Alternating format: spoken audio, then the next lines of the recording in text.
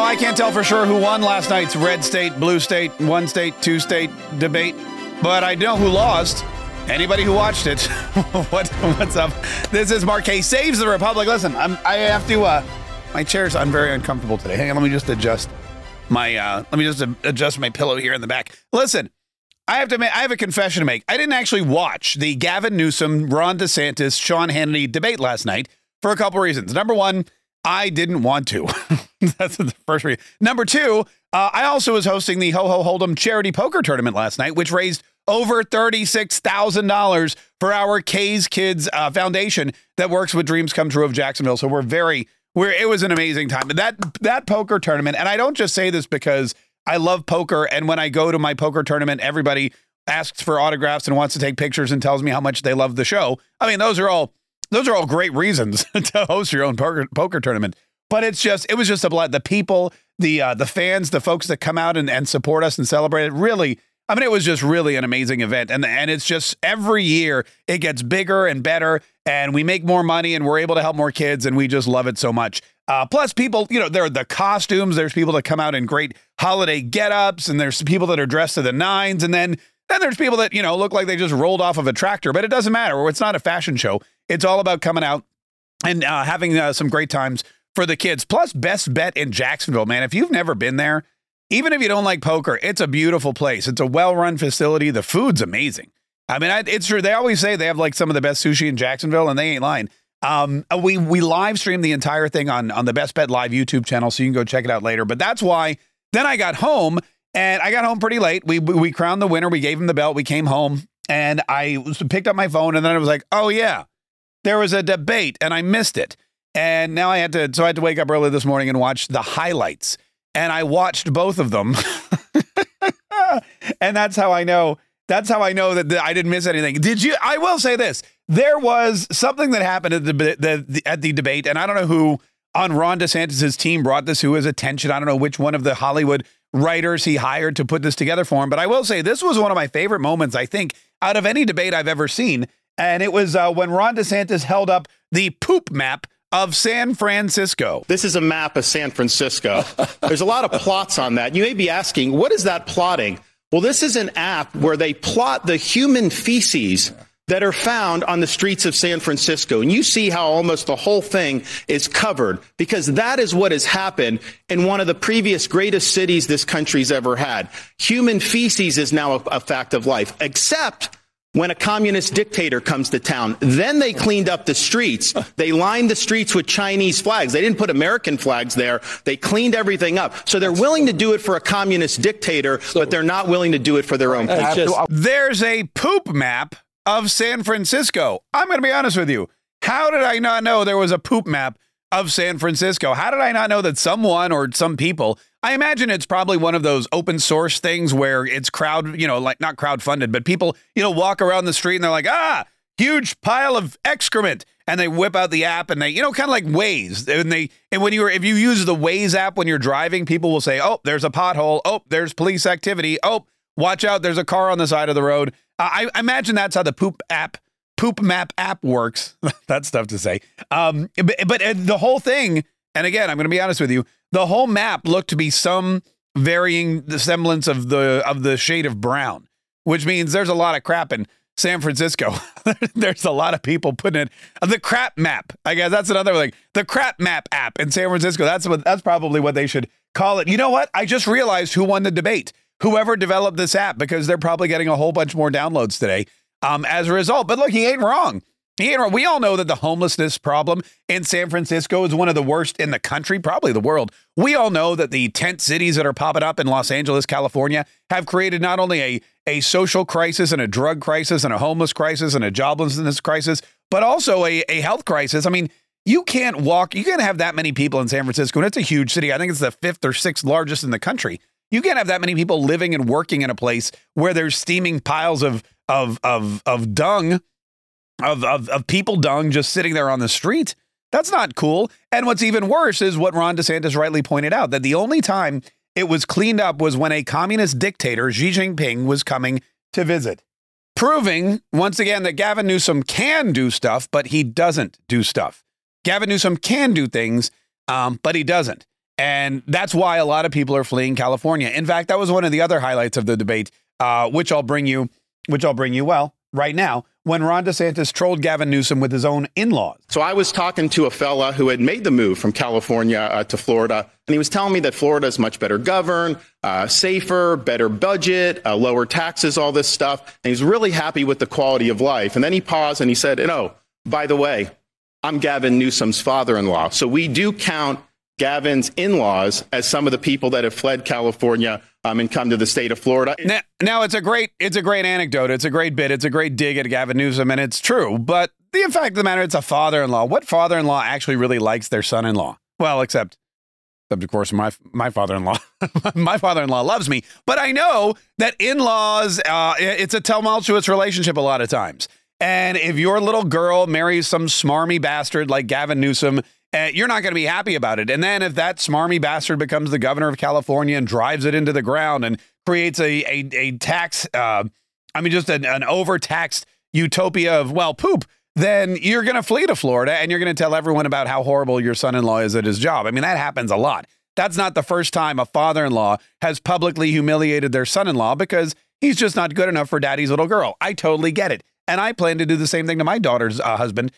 Even if I like the guy, I'm going to pretend that I don't because, my managerial style is this. Even if somebody's doing a fantastic job, you never want to let them know how fantastic a job they're doing because then they'll get cocky and lazy and they'll be like, well, look, I'm doing a great job. I might as well take 8 weeks off for maternity leave or something. So you want to make sure that you're keeping everybody, at an even, you're doing okay. You're fine. You could be better, but yeah, you're average. That's what I like to tell people, except my future son-in-law. Him, I'll just troll hard, just like Ron DeSantis did with Gavin Newsom's. But this is basically what the debate was. Not a lot of substance, which doesn't, there's a reason there's not a lot of substance because none of these guys have an agenda that they can implement to help the rest of the country. Ron DeSantis, third in the polls. Let's just call it like it is. Ain't even second anymore. Ron DeSantis is third in the polls behind Nikki Haley. In some places, he's behind Chris Christie. And as I always say, you never want to be behind Chris Christie. You think San Francisco is a nasty place? Just try spending a few minutes behind Chris Christie. I wouldn't advise it at all. So he's not going to be the nominee. Gavin Newsom right now is the governor of California, hasn't even declared that he's running for president. And let's face it, as far as we know, Joe Biden, the incumbent, is going to be the nominee in 2024, unless, of course, he takes a bad tumble down the stairs of Air Force One or whoever decides, whoever's been running him decides, it's time to just pull the plug and move on to the next victim.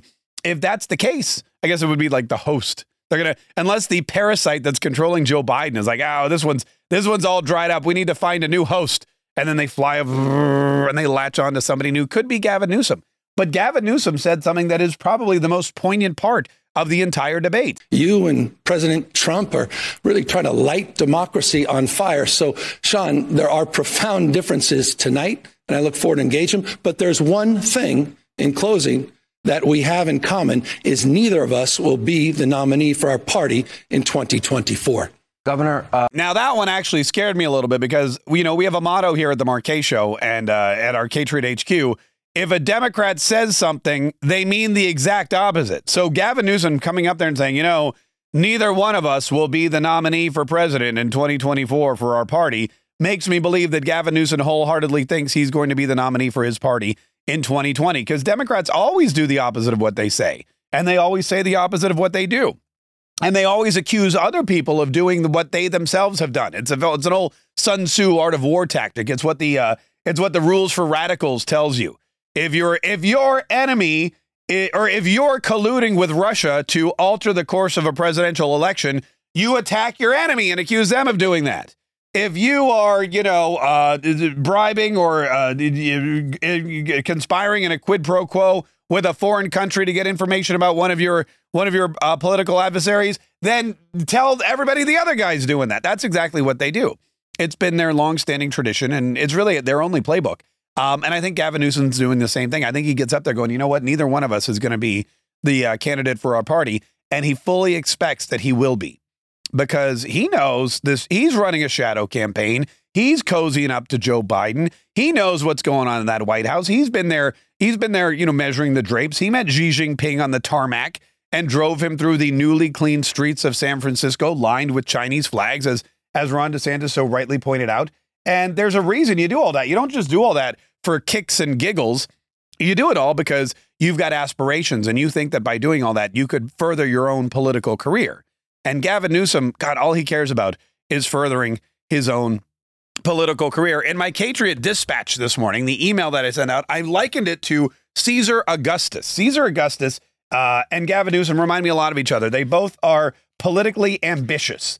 They both, well, I mean, Caesar Augustus was Caesar, so, you know, he already ran the joint. But he wanted money, and he wanted it to make sure that everybody knew how great he was. He wanted to impress other nations and the leaders of other nations, just like Gavin Newsom. He had a lot of money, and he could have done a lot of great things for the Roman citizens, and he did. But Gavin Newsom takes the money and takes the power that he's been handed by the people of California and doesn't use it for the people of California. He uses it to make sure that everybody in the world, Xi Jinping and President Biden and whoever's watching this debate last night, he wants to make sure everyone in the world knows how great he is and what a great leader he is and how great his cities can be when the big wigs come to visit. And that's the good thing about Ron DeSantis. Look, I'll give him credit. He is actually, before he started running for president, at least, he was here every single day fighting for Floridians, making sure that parents in Florida had the rights to know what's going on in their children's classrooms, making sure that we were safe from illegal immigration and fentanyl, making sure that when COVID hit, we weren't locked down and we had the very important monoclonal antibodies that would help us survive. And all of those things he did. He made promises, he kept them, and now he's running for president. We don't really see a lot of him anymore, but that's neither here nor there. Listen, if you want to hear the whole story of Caesar Augustus and how I've linked it in a parallel to the birth of Jesus, because they had very parallel existences, Jesus and Caesar Augustus, but there was one big difference in the way they lived their lives and, of course, the way they're remembered. Get my new Christmas story. It's called The Untold Story of Christmas. And this is a tale I told you I've told on the air for years now. And every year somebody says, write it down. So I did. I wrote it down and we illustrated it and we printed it up. And what I think is a fantastic new telling of the Christmas story. Look, there's baby Jesus. Isn't he cute? I love God. God's my daddy. Anyway, and you can get yourself a copy. You can get an autographed copy, too, if you go to the Untold Story of Christmas.com. The Untold Story of Christmas.com. You can get your copy today. Listen, we're going to have more on this debate coming up. We're going to be chatting with Laura Loomer on the Mark Kaye Show today. I don't know if you know Laura Loomer, but she's just, she entertains me. People always are like, Mark, your show's so entertaining. I love you're so funny. It's interesting because I find her funny. So we have her coming on the show later today. She's been going after Ron DeSantis. She's been going after Nikki Haley. I know she watched this debate. I think she watched it live on her podcast. So we'll talk to her a little bit about that. That's coming up at the Mark Kaye Show. We have all of our regular Friday fare. And starting Monday, we'll be back with an all new episode of this podcast. So make sure you're downloading it. Make sure you're following. Make sure you've set the notifications. Subscribe, because we want to get you the information you need every single day. If you're going to skip a debate or miss a debate, you need to know what was going on in the debate. If you're like, I don't care about any of that stuff, but I know it affects my life. If this is the only place in the world where you found out about the poop map of San Francisco, then, we're going to keep bringing you important information like that. The crap map app. That's what. Oh, that's great. I can't wait to use that on the air today. Listen, we'll talk to you. Have a great weekend. Join us Monday. We'll have another episode of Mark Kaye Saves the Republic, because that's what we need to do. You, me, Ron DeSantis, the people who made the crap map app, we all need to work together every day to save the Republic.